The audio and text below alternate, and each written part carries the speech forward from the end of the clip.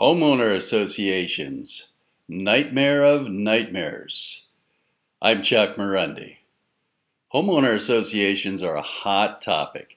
Having dealt with them for decades as an attorney and as a realtor, I think buyers like you might want to know what I've learned so you can protect yourself when you buy a home or a condo. I would classify homeowner associations into three general patterns. First are the rural homeowner associations that do nothing. They may have a common road, but they have no club, no other facilities, and no dues other than a small annual road maintenance fee. Their board exists but doesn't have much to do. And the president of the homeowner association is a very nice person who willingly took the position but didn't really want it.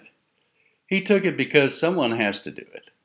My experience tells me that in a rural area, this kind of homeowner association makes up about 70% of the associations. I'm in a homeowners association like this, and I'm so grateful for our president and the board members for all they do. I love living in a neighborhood like this, and the fact that contentious HOA issues are conspicuously missing is a huge plus for me. Second are the busy homeowner associations with facilities and common property that needs to be maintained, and business that needs to be addressed every week or every other week.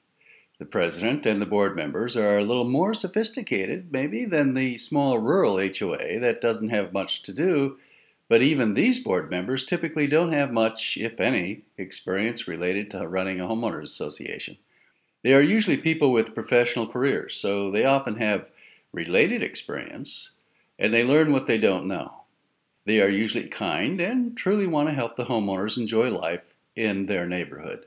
The president of this kind of HOA is a nice man or woman who is a leader with some management experience and is very sincere in doing a good job for everyone. Like the president in the first group, this president is not selfish or arrogant. He or she is a considerate person, and the homeowners are blessed to have such a president. I'm estimating that in a rural area, this group makes up about 25% of the HOAs. Third, and I've saved the nightmare for last, are the homeowner associations with a Hitler for president. This president could be either a man or a woman, but oddly enough, it is nearly always a man. Thank God this group in a rural area only includes about 5% of the total number of HOAs. Unfortunately, because this group tends to be larger, it typically includes and affects a lot more homeowners than the other smaller groups. What makes this group a nightmare? In most residential neighborhoods, the vast majority of people are busy living their lives and minding their own business. They have families to take care of, careers to attend to, and even retirees find ways to fill their time every day of the week. Such good people are not thinking, I want to be president of the homeowners association. I want to be in charge here. In fact, that's the last thing on their minds. There's another kind of personality that does strive to become the next HOA president. He wants it. He needs it. He has a deep need for recognition, for power, for control, and he can be ruthless in pressing his agendas. I've seen this president in a number of homeowners associations over the past 4 decades, and it is so unpleasant for the majority of homeowners. I wish this kind of profile was not real, but believe me, this is a very real profile. And you probably ought to at least be aware of this president if you are planning to buy a home in a neighborhood where he is president. There is a personality profile defined as the narcissistic personality disorder.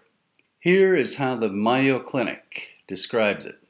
Narcissistic personality disorder, one of several types of personality disorders, is a mental condition in which people have an inflated sense of their own importance, a deep need for excessive attention and admiration, troubled relationships, and a lack of empathy for others. But behind this mask of extreme confidence lies a fragile self-esteem that's vulnerable to the slightest criticism. Signs and symptoms of narcissistic personality disorder and the severity of symptoms vary. The Mayo Clinic continues, People with the disorder can have an exaggerated sense of self-importance, have a sense of entitlement, and require constant, excessive admiration, expect to be recognized as superior even without achievements that warrant it, exaggerate achievements and talents, be preoccupied with fantasies about success, power, brilliance, beauty, or the perfect mate, believe they are superior and can only associate with equally special people, monopolize conversations and belittle or look down on people they perceive as inferior, expect special favors and unquestioning compliance with their expectations, take advantage of others to get what they want, have an inability or unwillingness to recognize the needs and feelings of others, be envious of others and believe others envy them, behave in an arrogant or haughty manner, coming across as conceited, boastful, and pretentious, insist on having the best of everything, for instance, the best car or office. At the same time, people with narcissistic personality disorder have trouble handling anything they perceive as criticism, and they can become impatient or angry when they don't receive special treatment, have significant interpersonal problems and easily feel slighted, react with rage or contempt and try to belittle the other person to make themselves appear superior, have a difficulty regulating emotions and behavior, experience major problems dealing with stress and adapting to change, feel depressed and moody because they fall short of perfection, have secret feelings of insecurity, shame, vulnerability, and humiliation. Far too many elderly couples, widows, widowers, as well as younger homeowners have been subjected to homeowners associations with presidents that fit this description to a T.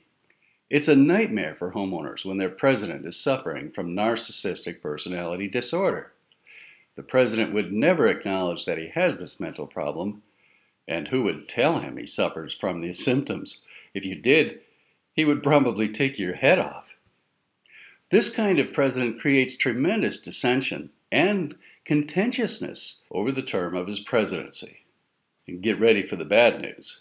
This kind of president wants to continue as president into the next term and the next. What a nightmare! By the way, this kind of president surrounds himself with board members who are sycophants and do whatever he wants them to. Granted, he makes them think they are independent, but he is the master manipulator. If there are any board members who won't join his dysfunctional team, he will eventually drive them off his board with all the dissension and viciousness. Unfortunately, this kind of president also creates division by creating strong allies, and he divides and conquers within the HOA. He manages to turn issues into heated issues and causes some homeowners to become enemies for life. Listen to me. This kind of president is poison to the entire neighborhood. So, what can you do? First, be aware that there are such dysfunctional people running homeowners associations. Second, do your due diligence when you're shopping for a home and find out what's going on in the HOA and how the president conducts himself. Talk to some of the homeowners to get the inside scoop. Third, realize there's nothing you can do if there is such a president. No one wants to run against them. No one wants to fight all the time with such a contentious person who apparently thrives on such conflict. He may pretend he doesn't, but he loves power and control, and any challenge to his kingdom will be met with an unpleasant personal attack. Fourth, the only thing that really works is to vote against any inappropriate action he wants to take. Rally the homeowners to vote the way they feel is in their best interest, and be a support and encouragement to elderly folks who do not do well with conflict. If you live in one of the 95% HOAs, count your blessings. If you live in the 5% dictatorship, I have empathy for you. You'll have to learn to live with it while you rally votes to stand against the dictator's own agendas, which are often hidden agendas and full of self-interest. This is Chuck Marundi. You can always read more at squimrealestateblog.com.